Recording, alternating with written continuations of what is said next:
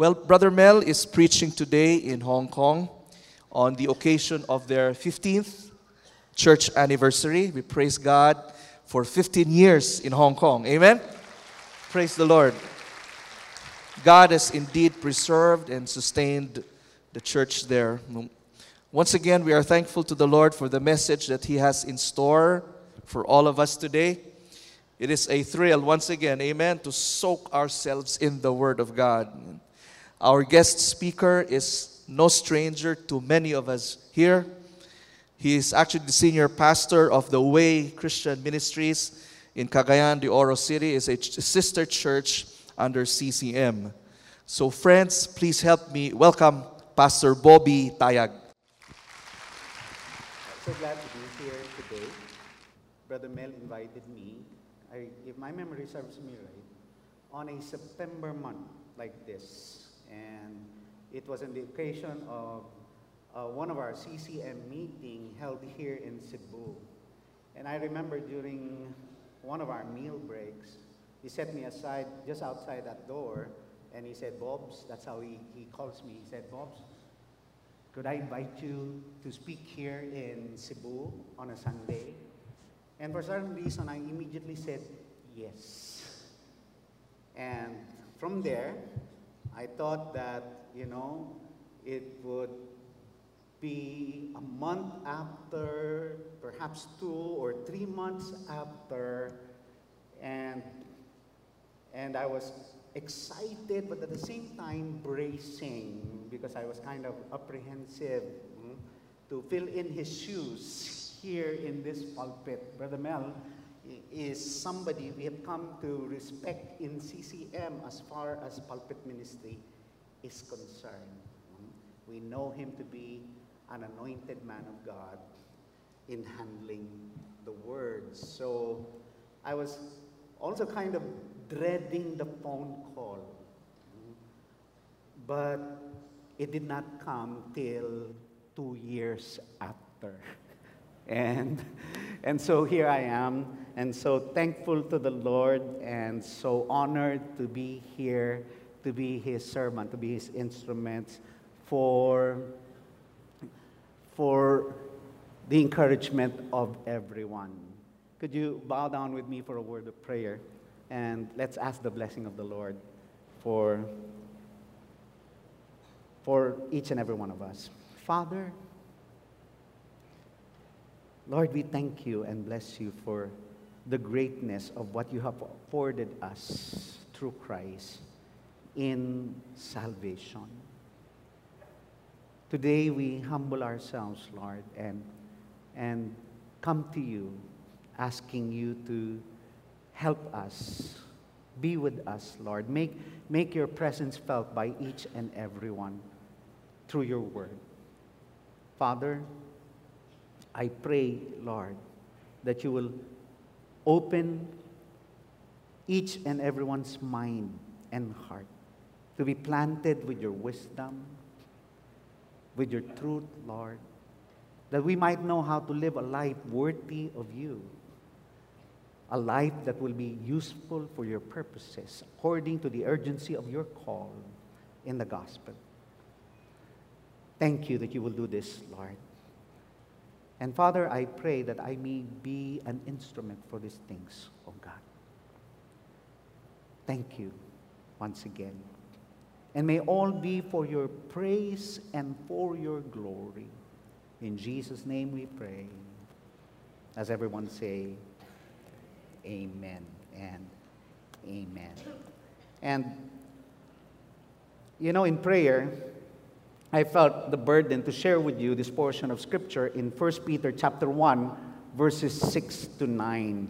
And so allow me to read for you this passage this morning. It says, "In this you greatly rejoice, even though now for a little while, if necessary, you have been distressed with various trials, so that the proof of your faith, being more precious than gold which is perishable, even though tested by fire, may be found to result in praise and glory and honor at the revelation of Jesus Christ. In verse 8, it continues and says, "And though you have not seen him, you love him.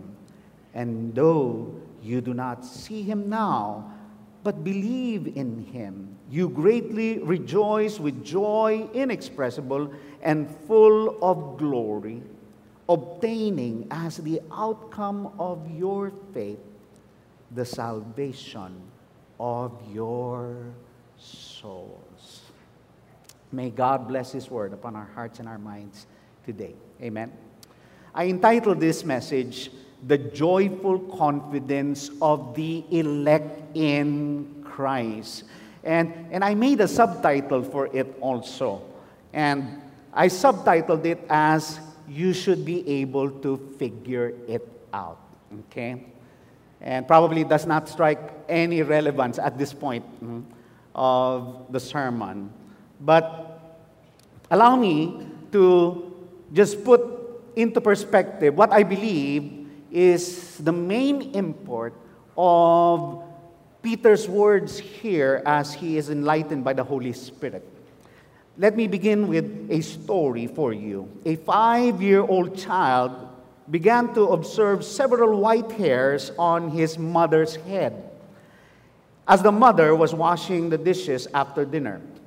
The boy asked, "Mommy, why do you have several white hairs already?" And the mother, seeing the opportunity, replied and explained in this way. She said, "You see, son, every time you do something bad, and it gets me angry. And every time I get angry, I grow a white hair." And when the child heard that, he was grieved. He was taken aback. And he replied to his mom and said, "I won't do bad things to make you angry again, Mommy." And the mother said, "Promise?" "I promise, Mommy. I won't do bad things anymore." To which the mother said, "Okay, so run along now, continue your play." And the child went out. But it did not take long. It did not take 5 minutes. And the boy came back into the kitchen once more. And he said to his mom, "Mommy, can I ask another question?" And the mother said, "Yeah, what is it?" Okay. To your answer to my first question, is that the same reason why grandma's and grandpa's hair are all white at this time, Mommy? Is that the reason for that? You know, my point is, from this fabricated reason that the mother gave, somehow the child was able to figure it out, to figure out something. But brothers and sisters in Christ, this morning, allow me to say that God, our Heavenly Father, through the Lord Jesus Christ, did not fabricate a reason for why we, His children, though born again into a living hope. This is the context of the earlier verses before verse 6 to verse 9 that we just read. That we, His children, being born again into a living hope, which is an inheritance like no other, because as mentioned earlier in this passage, it is imperishable, undefiled, and will not fade away. And God did not fabricate a reason to tell us why, in spite of this immense wealth of blessing in redemption, do we need to go through sufferings, trials, and pain? And why we can still be confident. And if I may add, not just confident, but confidently joyful. Did you get my point? God gives us reasons through this letter of the Apostle Peter why we can continue to be confidently joyful amidst our pain, our difficulties, our trials, and even our temptations.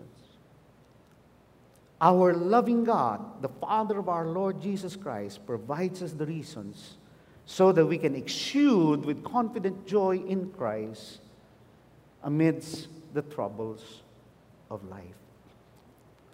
And so we entitled our message, The Joyful Confidence of the Elect in Christ.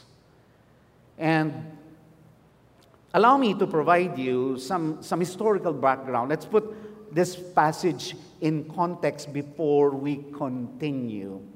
Take note of how the letter of the Apostle Peter, after the salutation, begins with these words.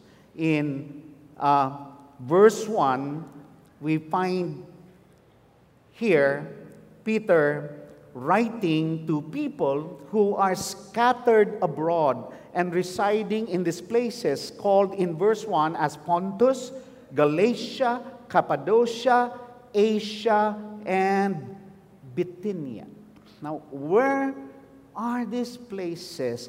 And we have the old map of Asia Minor on the screen, and it is in that part of the world where you find those places. If we bring up a much later map of this portion of the world, we will find that those places are pretty much in the country of Turkey.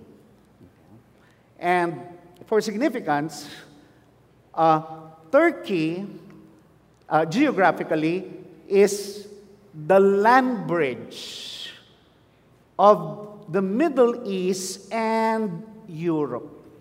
That's why today, refugees fleeing the horrors of Syria and Lebanon passes through Turkey. And Turkey opens its front door, but at the same time opens wide its back door because they do not want to accommodate refugees. And so they pass through and they go all the way up to Europe. And that's, I believe, part of the reason why there is several terrorist activities now taking place in Europe. But that's a geographical background. And allow me to continue. Look at verse 2. It says in 1 Peter chapter 1, verse 1 and 2. Verse 2, and he's writing particularly to those who are chosen according to the foreknowledge of God the Father by the sanctifying work of the Spirit to obey Jesus Christ and be sprinkled with His blood. That's why he says to them, may grace and peace be yours in fullest measure. He's talking to those who have been chosen before the foundation of the world, the elect in Christ, who are chosen to the foreknowledge of God the Father. And they are now objects of the sanctifying work of the Holy Spirit. Now, those are significant as we move on later on. And we are being sanctified to obey the Lord Jesus Christ. And thank God that obedience is not our sole responsibility. Amen? God is working in us to help us to obey. And why does he say this?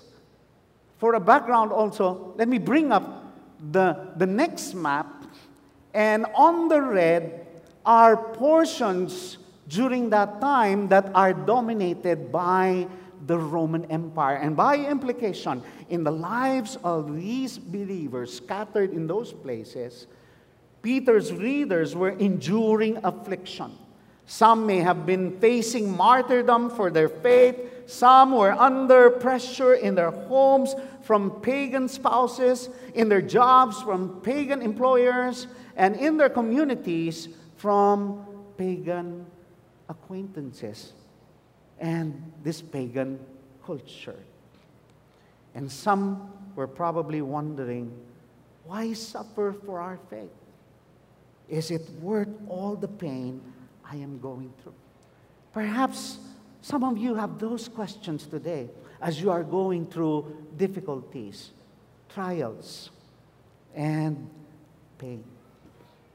And note, to encourage them, Peter did not begin with any command, with any practical advice, but he started to raise up their spiritual eyes to focus on God and the amazing salvation and its implications in the present and in the future that God has lavished upon them and has lavished upon us. Amen? Allow me to read for you 1 Peter chapter 1, verse 3 and 4 now. He says, "Blessed be the God and Father of our Lord Jesus Christ, who according to His great mercy has caused us to be born again to a living hope, through the resurrection of Jesus Christ from the dead." In verse 4, it says, "To obtain an inheritance which is imperishable, undefiled, and will not fade away, reserved in heaven for you, who are protected by the power of God through faith, for a salvation ready to be revealed in the last time." And Peter, according to the inspiration of the Holy Spirit, points out that they are born again to a living hope. Does that strike significance to you? Does that term strike significance to you? Living hope. Because if there's living hope, I believe there's dying hope. Amen? It's as obvious as that. And what is dying hope? Allow me to illustrate in a practical way. For example, and dying hope is the kind of hope we have as human beings. That's the kind of hope that is innate, inherent among us in this world. Take, for example, you have this coveted cell phone. Never mind the brand. Okay, I don't want to advertise anything. And you go to the mall and you pass this store and you see this most coveted cell phone on the window. And you salivate and you say to yourself, if only I could have that cell phone. And you save up for it, and come the time, you have enough money to buy for it. But all the while you were saving up, you have this hope, you have this expectation, and you have this anticipation, all boiling up within you. But let me tell you, the moment you get your hands on that cell phone, the moment you possess it, all the hopes and all the anticipation, all the expectation begins to die. Are you following me? The moment you get what you are hoping for and what you are expecting for in this temporal life, all those hopes and all those expectations, they begin to die. And that's true with food, that's true with relationship, and that's very true with material things. And that's why what happens is, from there, we begin to scan the horizon and try to find something that has novelty for us, and then we set our hopes on that once again. We set our expectations and we set our anticipation until we get it. And it goes to that cycle again. That's dying hope.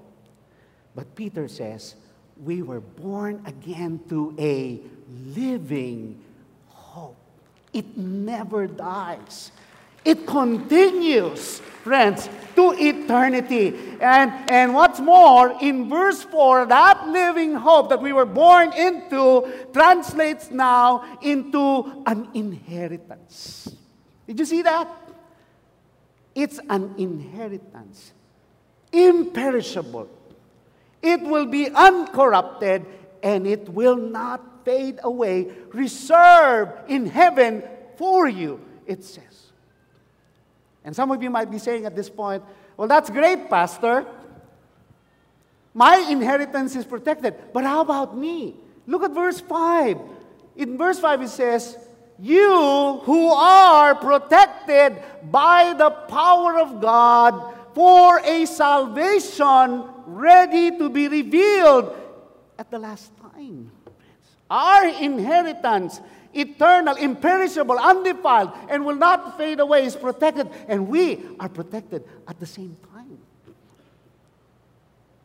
And Peter grounds them on these eternal truths to encourage them and lift up their hearts in the midst of their trials and sufferings. Or in other words, or probably, is this consistent with the rest of Scripture? And at this point, to answer that, allow me to bring up to you Romans chapter 5, verses 1 to 5. That was Peter. Here now is the Apostle Paul. And let's see what the Apostle Paul says, also under the inspiration of the Holy Spirit, in Romans 5, verses 1 to 5.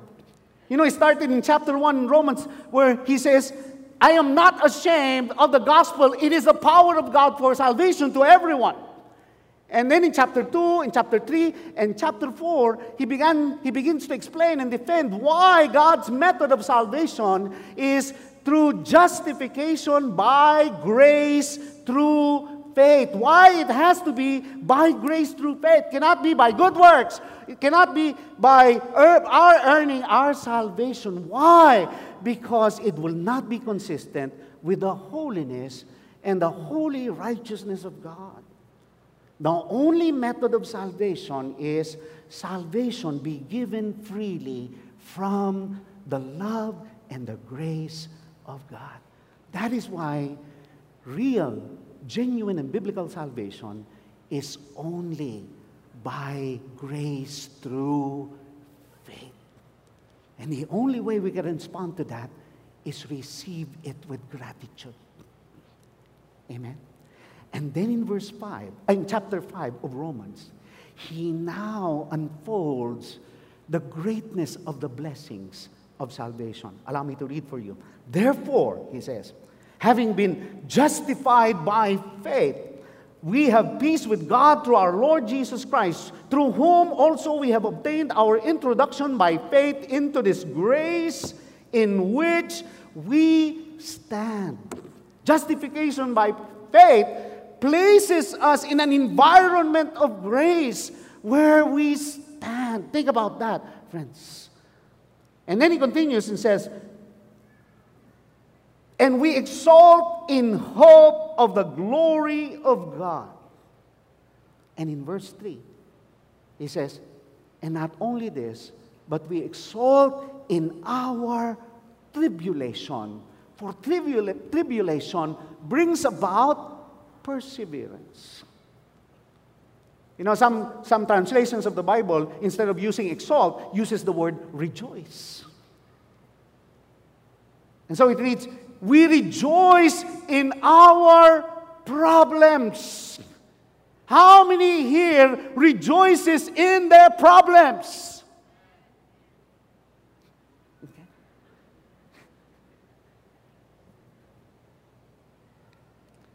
But Paul says, we exalt in our tribulation because tribulation, knowing that tribulation brings about perseverance. And perseverance, proven character. And proven character, hope. And many times, we overlook the significance and the importance of that word, hope. And it says, hope does not disappoint because the love of God has been poured out upon our hearts through the Holy Spirit, friends. And that reality, that amazing reality from Peter and Paul is only possible to those who are genuinely born again. Amen. This is not for everyone in the world. This is only for those who are born again, justified by grace through faith. Problems take on a new meaning, a new significance in the lives of those who are called by God. They are meant by God not to destroy us, but to build us up in the most holy faith. Amen. And it says there, and hope will not be frustrated. Why? Because the love of God has flooded our hearts through the Holy Spirit. That's why it grieves my heart, friends, whenever I see people and hear people misunderstanding that term born again. And they speak ill of it.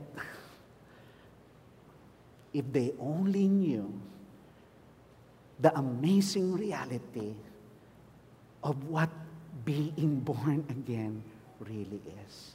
And so allow me to bring you to our point, to our main point. Peter now presents to us perspectives of how we can continue to be confidently joyful, triumphant, even in the most adverse circumstances. Let's begin, okay? The first one is a protected inheritance. Peter says, amidst difficulty and trials, he tells them, you can still be confident and you can still be joyful amidst that because you have a protected inheritance. That's why he says in verse 6, the first part, in this you greatly rejoice. Even though now, for a little while, if necessary, you have been distressed with various trials. Paul and Peter says the same thing. We should rejoice in the midst of trials. We should be confident and confidently joyful. And here, the word in this, of course, refers back to all of what has been previously said from verse 1 to verse 4, which I explained a while back. And then we find this phrase, greatly rejoice. Allow me to focus on that one word, rejoice. There are two Greek words that are used in the Bible for the word rejoice. One is kairo, and that's normal rejoicing. That's being happy, friends, in a sense. But kairo was not used here. The word agalio was employed here by the Holy Spirit. And agaliao means to be exceedingly joyful, to be exceedingly glad. And that's what it is saying there. We should be exceedingly joyful when we encounter various trials. James says the same thing. Look at the mind of Scripture. Can you figure that out? Most of the time we grieve, we are sad, we are depressed when we are going through difficulties. But that's not the mind of God for us. Amen. We are told to look up and be positive. Why? Because we have living hope. We have that living hope in verse 3 translates into an eternal inheritance, imperishable, undefiled, and will not fade away. Friends, talking about inheritance for a while, who wouldn't like to be an heir of a vast business empire worth billions? Think about that with me for a while. To have enough money to have whatever you like and never have to worry about anything. I am reminded of this article I read about Paris Hilton. And don't confuse that name to the Hilton in Paris. There is a person that is really named Paris Hilton.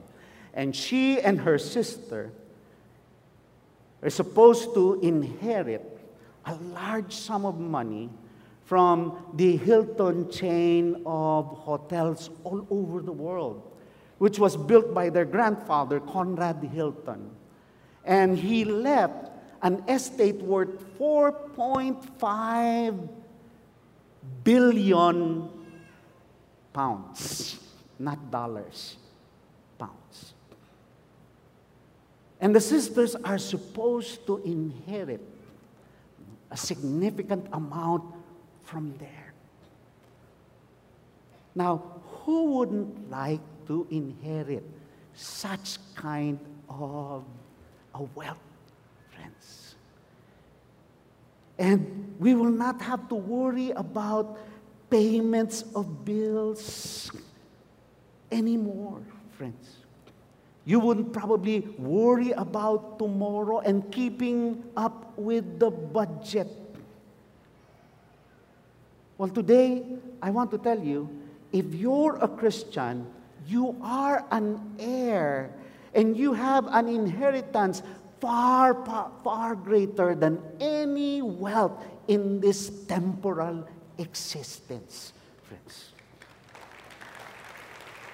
It is imperishable, it will not be corrupted, and it will not fade away. I'll make a little more sense of this in a little while, but bear with me. Now, why is this greater? Why is this inheritance from God much, much greater than anything in this temporal life? Well, let me put it in this way. Okay. All earthly inheritance can only be possessed and enjoyed on these terms, on these two terms. Did you hear me? All earthly inheritance and wealth can only be possessed and can only be enjoyed on these two terms. First is, enjoy it while it lasts. Okay? If you don't have enough wealth, well, probably it might be exhausted over time. All right? And the prospect of it being corrupted or it being stolen looms always. So enjoy it while it lasts. By the way, Paris Hilton lost a great deal of her inheritance. After the video scandal and a series of police arrests for loose living, she only got, from 4.5 million, she only got a meager $5 million. And she lost what is supposed to come to her.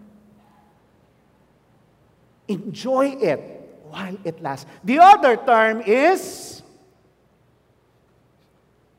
enjoy it while you last. If you have that immense wealth as your inheritance or your possession, it probably will outlast you.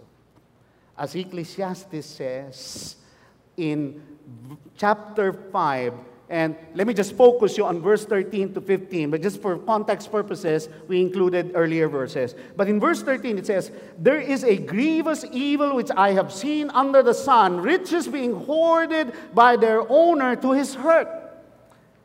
As he had come naked from his mother's womb, so will he return as he came. He will take nothing from the fruit of his labor that he can carry in his hand. This is also a grievous evil, exactly as a man is born, thus he will die. So what is the advantage to him who toils for the wind? Enjoy it while it lasts, and enjoy it while you last. Let's go to point number 2. Peter moves on and gives us the second perspective of how we can be confidently joyful. Why? We can continue to be confidently joyful in the midst of sufferings. Second is a proven faith. And look at the second part of verse 6 and the first part of verse 7. Allow me to read for you. It says, even though now, for a little while, if necessary, you have been distressed by various trials, so that the proof of your faith, being more precious than gold, which is perishable, even though tested by fire, may be found to the praise, honor, and to glory and honor at the revelation or at the appearing of Jesus Christ. You know, in the remainder of verse 6, Peter lists 4 concise features of trouble. And allow me to outline them for you. First, he said, troubles are temporary. He declares that trouble is just for a little while. Okay? If you're going through some form of difficulty or pain, it will be for a while. Second, he says, they only come if they are necessary in the eyes of God. Amen? God does not allow any trouble in the lives of His elect if it is not necessary. You know, the problem is, it's always necessary.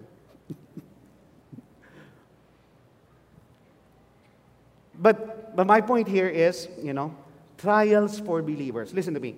Trials for believers don't just happen by random chance.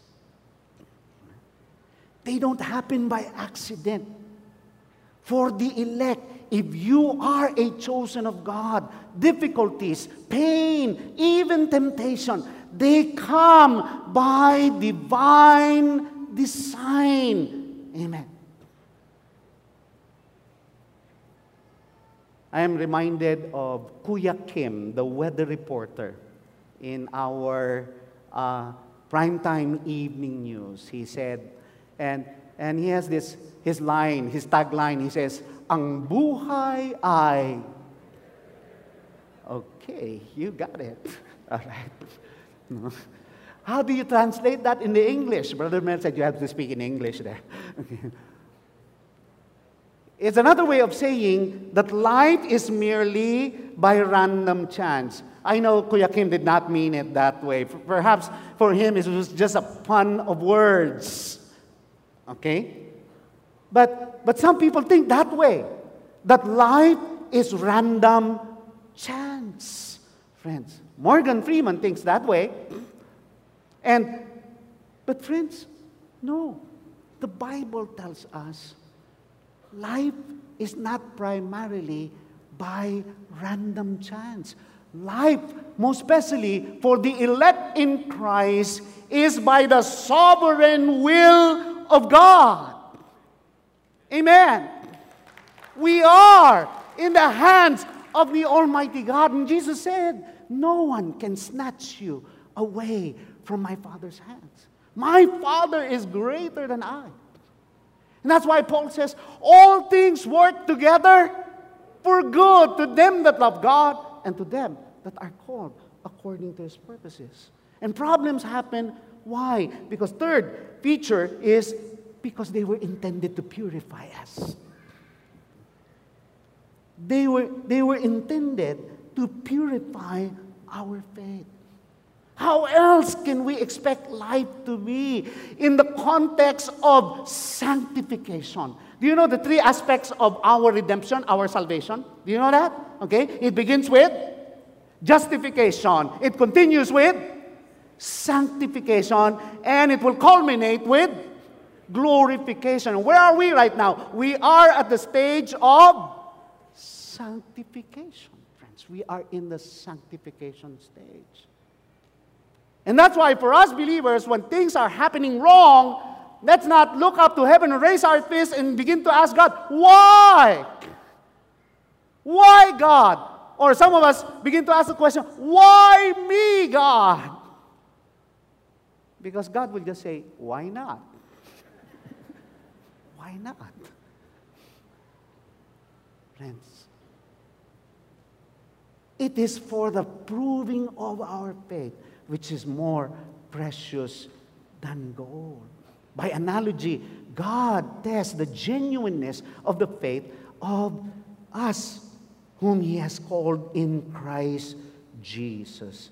You know, allow me an illustration before in this point. Supposing you are a gun enthusiast, okay? Do we have gun enthusiasts here in the congregation? Now, supposing you were able to acquire the most accurate and sophisticated pistol in the world, and you have practiced hours and hours with it in the firing range. You spent a significant amount for target bullets. They said, you know, one bullet today costs the same as one hollow block. Okay? And if you practice enough in the firing range, you'll probably be able to build a small house already. Okay? With it. But supposing you practice hours and hours and you spent a significant amount for target bullets, but you have never really joined and won in a competition with your sophisticated pistol. You have never experienced the pressures of the obstacle course alongside opponents and time pressure. Now, I'm pretty sure you are happy with the practice results, but it is not the same joy and confidence as when you have bested the best in your class at a prestigious world competition, right? Or another illustration is, supposing you are a Marine in the Philippine Army, and you became one because you were able to survive all the rigorous requirements to be categorized as one. You have now the best and the most sophisticated weapon array an elite soldier could ever dream of. You have used them in practice training many times over, but you have never been into any actual live combat situation. Never really tested your metals on dangerous and real combat missions where the degree of life threat and the factor of difficulty is so hard to predict or anticipate. Where you find yourself in an unfamiliar, hostile territory and executing a mission which is next to impossible. And the firefight begins, and your best buddies are among the initial casualties in the melee. And the fight continues for 15 days with no end in sight. You're just an expert in practice. No real experience in live combat like that. And friends, imagine coming out of that kind of an experience of being in a real life firefight. Imagine the sense of joy and accomplishment of succeeding and surviving a hellish nightmare like that. Imagine with me the joy and fulfillment of surviving and being victorious through a baptism of fire, friends. You know, God designed various forms of trials to purify our faith so that it may come out genuine and worthy of God's affirmation and commendation. Before I leave this point, step with me into the shoes of Hananiah, Mishael, and Azariah. Or Shadrach, Meshach, and Abednego, after they challenged King Nebuchadnezzar, and they braved the threat of being thrown into the furnace of blazing fire and survived it, friends. Imagine the confidence and the joy that accompanies that and continues on in the heart of those who have gone through that experience. Step into the shoes of Daniel after he braved the edict of King Darius and survived the lion's den. And you know, I could go on to tell you of Mordecai and Gideon and Joshua and the others, but time will fail me. And so, in this second major point, let me leave you with these words of Haruki Murakami. He said, once the storm is over, you won't remember how you made it through, how you managed to survive. You won't even be sure, in fact, whether the storm is really over. But one thing is certain, when you come out of the storm, you won't be the same person who walked in. That's what this storm is all about, friends. And A.W. Tozer, I think, if my memory serves me right, it was A.W. Tozer who said this.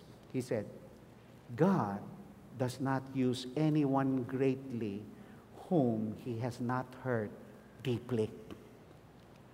God does not use anyone greatly whom He has not hurt deeply. Friends, let's go to the third one.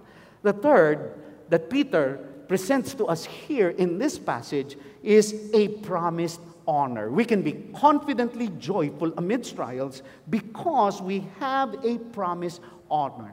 A second part of verse 7 says, may be found to result in praise and glory and honor at the revelation of Jesus Christ. And that's why God wills for us to go through testings. Why? Because God is purifying our faith.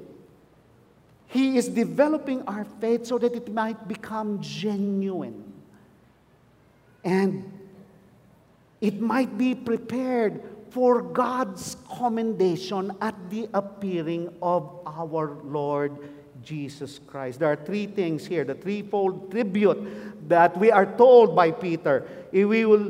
Our faith will be to the praise, glory, and honor. And someone said, as praise suggests the redeemed man's relation to his Lord, so honor suggests the redeemed man's relation to fellow citizens of heaven, or the New Jerusalem. And glory speaks of the man himself as transfigured and lifted up into the light and luster of communion and conformity to the image of the Lord, friends. And that's the perfecting and the developing that God is doing in our faith at this time. We are at the sanctification stage of our salvation. How else can we process the things that God allowed to happen in our lives, even the difficult things? Amen? It is for our purification. To what end? To Christ-likeness. The goal is conformity to Christ. You know, just before I leave this point, let me just show you this image in our next slide. Right. And here is an artist's concept of the appearing of Christ in the heavens. You know, I do not know if it will be exactly like that, friends, but that is the best of how an artist can portray it in painting. Perhaps it will be like that. Amen? But my point is this. You know, the appearing of Christ on that day, referred in verse 7, will be a glorious revelation like no other. Jesus will appear in all His glory, grandeur, and power. And Christ's glory is at present hid. It is obscured while He is perfecting the elect. But when He comes with the clouds and every eye shall see Him, and everything that was considered, listen to me, everything that was considered valuable, significant, and worthy of all effort will instantly lose their meaning, friends. When that sign appears in the heavens, everything that we consider significant and important and valuable in this life will suddenly lose their meaning.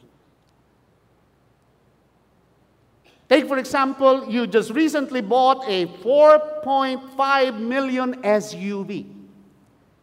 And it's parked out there on your lawn, and you're admiring it as it shines and gleams in the noonday sun. And then suddenly, that sign appears in the heavens. What happens to the value of your 4.5 million SUV? It begins to amount to nothing, friends. It's not important anymore. Our houses and real estates, our titles and achievements, that has nothing to do with our faith in Christ. All our bank accounts and everything else loses their meaning and their value. At the appearing of Jesus Christ, all earthly possessions and titles disappear. At the appearing of Jesus Christ, every person, both living and dead, suddenly become nobodies in the presence of the grandeur and glory and the awesome appearance of the King of Kings, the Lord of Lords, the Alpha and the Omega. All earthly protocols and order of importance will be no more. It will be no more. And may I say, there will only be one kind of recognition for praise, honor, and glory. One recognition only for praise, glory, and honor from God. And what is that? Friends, it would be for faith purified through sufferings. That's the only recognition that will be there. And if I may add also, there will only be one category of recipients. The faithful in Christ purified through sufferings.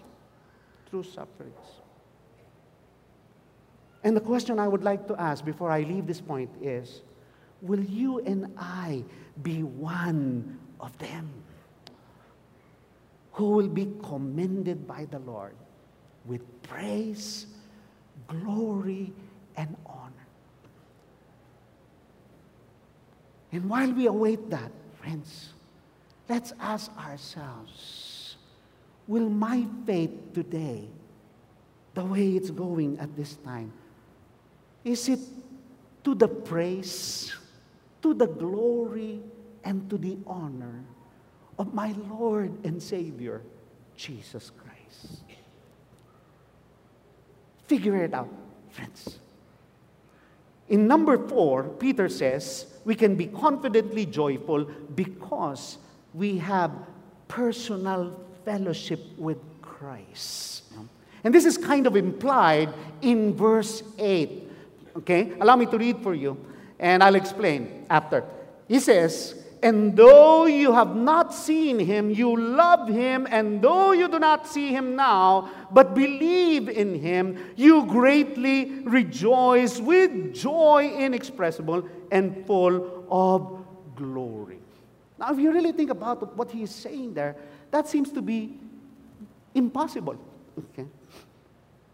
How can you love somebody you do not see? You have no tangible proof of. And how do you trust and believe somebody you do not see? And yet he says that. And though you have not seen him, you love him. And though you do not see him now, but believe in him. Believing there implies trust. Okay? Dependency. How can you do that? And then, what's more is, you greatly rejoice with joy inexpressible and full of glory. How can you greatly rejoice in something that you do not have tangible fruit, friends? But let me say, we have tangible fruit through the Holy Spirit. Once again, please allow me to remind you the context of the audience here are believers who possess the Holy Spirit, friends. And if you will allow me to expound, why is our inheritance far, far greater than any inheritance in this world? It is imperishable. It will be uncorrupted, and it will not fade away. Why? Well, first, in the spiritual aspect of that great inheritance is the Holy Spirit. God, the very God Himself, in the Holy Spirit, dwelling in you and me. Amen. And friends, to strike significance, think about this. In the midst of sufferings, in the midst of difficulties, where sometimes you could not even share what you're going through and what you're feeling, even with those who are closest to your heart. Amen? Have you ever gone through that situation when you could not even tell your family what you are going through? Where will you find strength, friends? The Holy Spirit provides us the inner strength as we go through that, friends. Only believers who are genuinely born of the Holy Spirit can have that, friends. Aside from the strength, friends, the Holy Spirit provides us comfort. He provides us comfort. And we find peace. And we find hope in the midst of the most adverse of circumstances. And let me add one more. And the Holy Spirit helps us into personal intimacy with God. That's what Romans 8 says. Okay? We do not shrink back to fear again, but we continue on to the preserving of our soul. And by which we relate to God and we cry out, Abba, Father. Now that's a term of endearment that implies intimacy with God. Brothers and sisters, are you developing personal intimacy with the Lord? And this is something very important. Young people and old alike, for all of us, God desires that we cultivate personal intimacy with Him. Of all people in this world, we are those who are called in Christ Jesus that have the privilege and the capacity for that. Amen? And why is this important, friends? Because love and trust are the two crucial ingredients in any meaningful relationships. Let me repeat that once more. Love and trust are the two crucial ingredients in any meaningful relationships. And it's so significant that Peter was the one writing this. Why? Because Peter is someone who knows this by personal experience, by first-hand experience. Why? Let me point out this significance because Peter was the one disciple who exhibited the most damaging breach of faith and trust in the Lord. You remember? He denied Jesus Christ 3 times. So the third time, he cursed to deny Jesus Christ. The Bible tells us. And when Jesus resurrected, Jesus went to them in the shores of Galilee, prepared breakfast for them. And when Peter recognized him from the boat, he jumped into the water and swam to the shore. And in their conversation, you remember what the Lord Jesus asked Peter? The Lord said, Peter, do you love me more than this? And Jesus speaks a language of love. Did not give any hint of what Peter did. Amen? And Jesus continues to just affirm him. Do you love me more than this? And if I may add a little more detail, Jesus used the word agapete from agape, which speaks of the God kind of love, this unconquerable benevolence of God in loving those whom He has chosen in Christ. And Jesus said, Peter, do you agapete me? And Peter replied, in the English he said, Lord, you know I love you. But in the original word, Peter uses a different Greek word. He uses phileos. He said, Lord, you know I phileos you. Why? I believe Peter could not use the very same word that Jesus used in his questions to him. It's more like Peter saying, I believe, that Lord, you know that I love you, but my love is not the same as yours. I don't know. Maybe I will fail you again, Lord. And Peter doesn't trust himself anymore. But Jesus continues to affirm his love for him. And Jesus is more like saying, Peter, don't focus on your love. Focus more on my love for you. And I don't know what is happening in your lives today, but brothers and sisters, look more to the love of God and the greatness of God's love for you. You know, before I leave this point, let me just say, the Christian life is essentially a relationship of love between the Father and the Son. And that's why that's the analogy always presented to us. The love of the Father and the Son. God the Father and Jesus Christ, His Son, friends. And why is that? Because in the economy of God, the only currency God will accept is the currency of love. What I mean here is this. You and I cannot relate to God on a transactional basis. We cannot say, God, if you do this for me, I will do this for you. Now that's like having a contract with God. We cannot have a transactional relationship with God. Why, friends? Allow me to qualify. The language of Scripture for our redemption is a language of love, and God will not receive anything back except a reciprocation of love from us. Amen. Look at the scriptures. John 3:16. Will you recite with me? For God so loved the world that He sent His only begotten Son. Romans 8:38 and 39. Bear with me. He says, for I am convinced that neither death, nor life, nor angels, nor principalities, nor things present, nor things to come, nor powers, nor height, nor depth, nor any other created thing will be able to separate us from the love of God, which is in Christ Jesus our Lord. One more, friends. Galatians 2:20. Have you memorized that?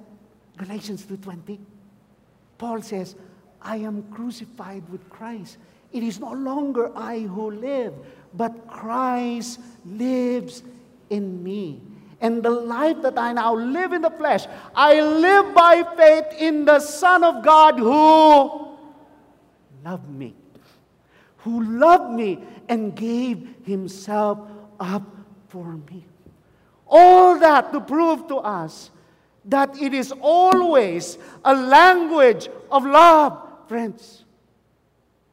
And the only fitting response for us is to reciprocate with love.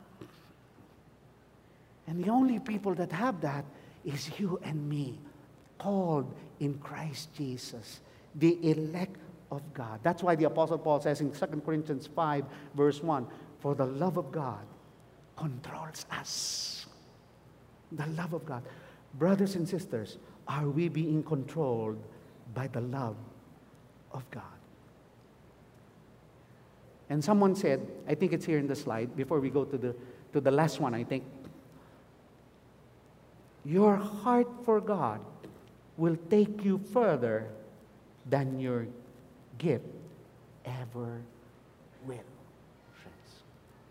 And I believe by implication, all of the things that we can do in serving God, in the ministry, are all from the gift of God through the Holy Spirit. Amen? All of the good things we see in ourselves to serve God are all from God as a gift of enablement and empowering. But friends, a reciprocation from the heart is something that is prompted by God, and it requires a volitional choice on our part. Amen. But I tell you, our heart of love for God will take us further than any other gift ever will. Let's go to the last one. The last one is, Peter says, we can be confidently joyful even in the midst of troubles and pain and suffering. Why? Because we have a preserving durability. And notice how he speaks of this like a done deal in verse 9. He says, obtaining as the outcome of your faith. He talks now of the outcome, friends. And he's looking forward to the outcome. And he says, obtaining as the outcome of your faith, the salvation of your souls. And friends, here he's not talking about salvation as being justified from sin, okay? From being spiritually dead. This is salvation referring to the constant present deliverance from the penalty of sin and the power of sin, which basically comes from guilt. And God provides us that in the Holy Spirit. You know, friends, let me say this as we come to the close of this message, that we, believers in Christ Jesus, when we are going through suffering, figure it out. The first thing we ought to turn to is God and His amazing realities that He has given us in salvation to Christ, through Christ. When we are in the midst of sufferings, don't begin with some temporary relief or some momentary solutions to the problem. God in Christ is telling us in this passage, go for that which is sure and permanent and profound, tied closely to the spiritual blessings of faith and hope and love, and given by God through His Son and through the Holy Spirit. Amen. This is what God has given us. We have this already. We have a preserving durability in the midst of whatever life can throw at us. Amen. In the midst of whatever the devil can throw at us, we can survive. And not only can we survive, we will prevail. Amen.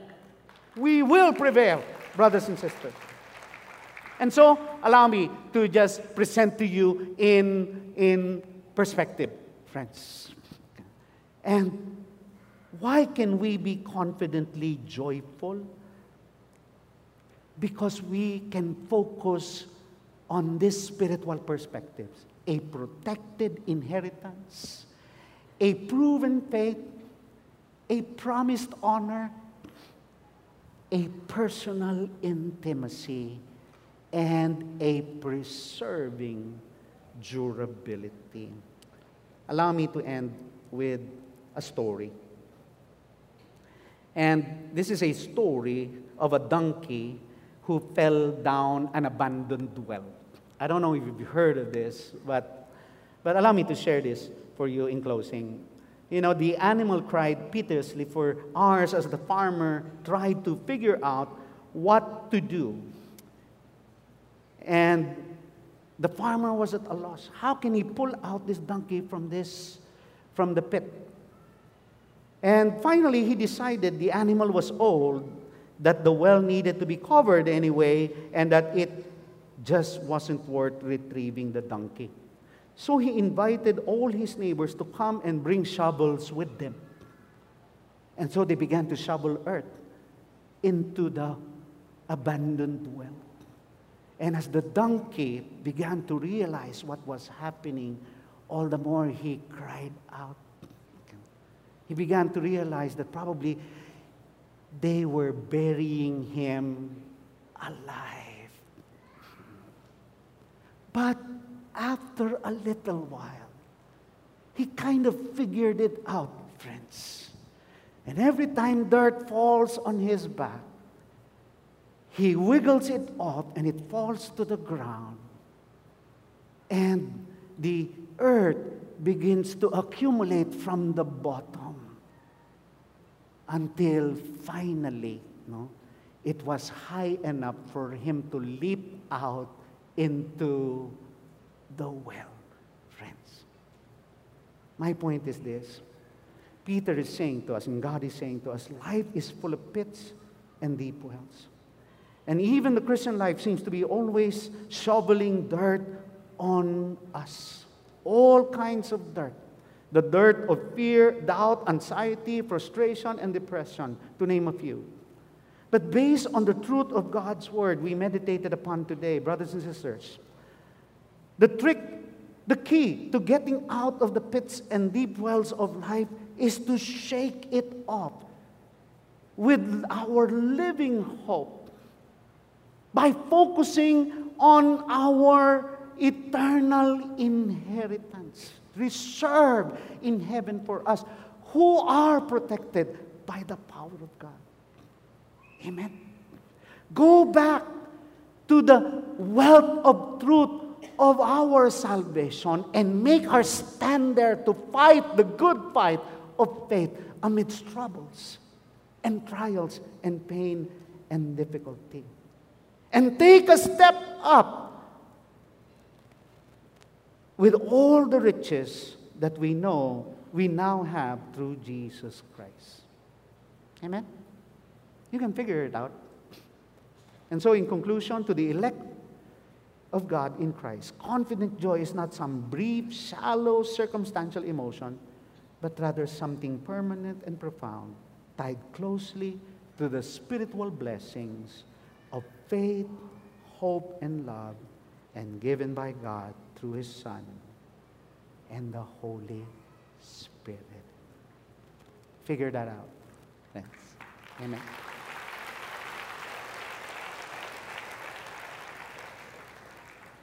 But God is not through yet with me here, friends. Perhaps some of you are not sure that you are born again. Perhaps it's your first time in this kind of gathering. And let me grab the opportunity.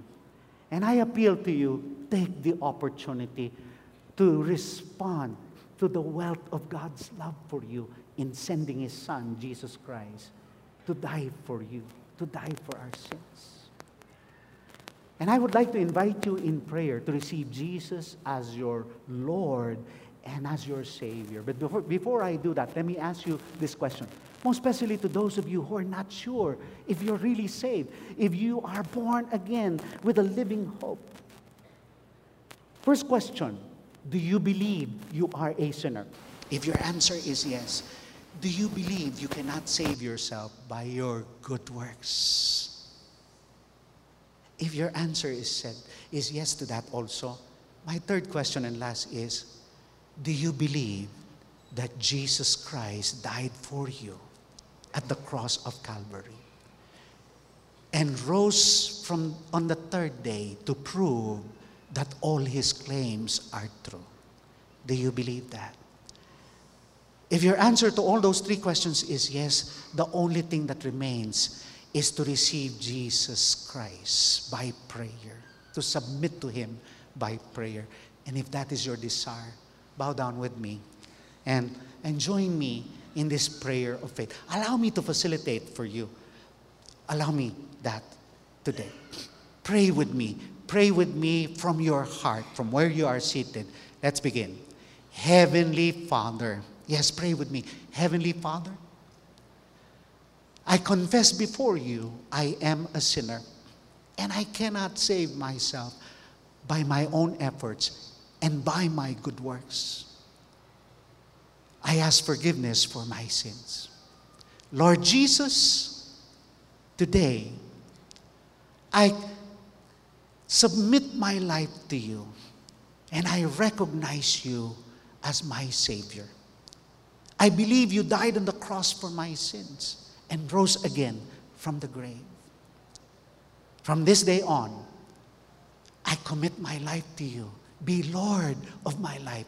Teach me how to live according to your word, the Bible. And I invite you, Lord, live in me through the Holy Spirit.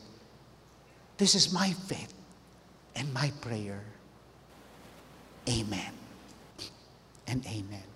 If you pray that prayer, congratulations and welcome to the family of God. Thank you.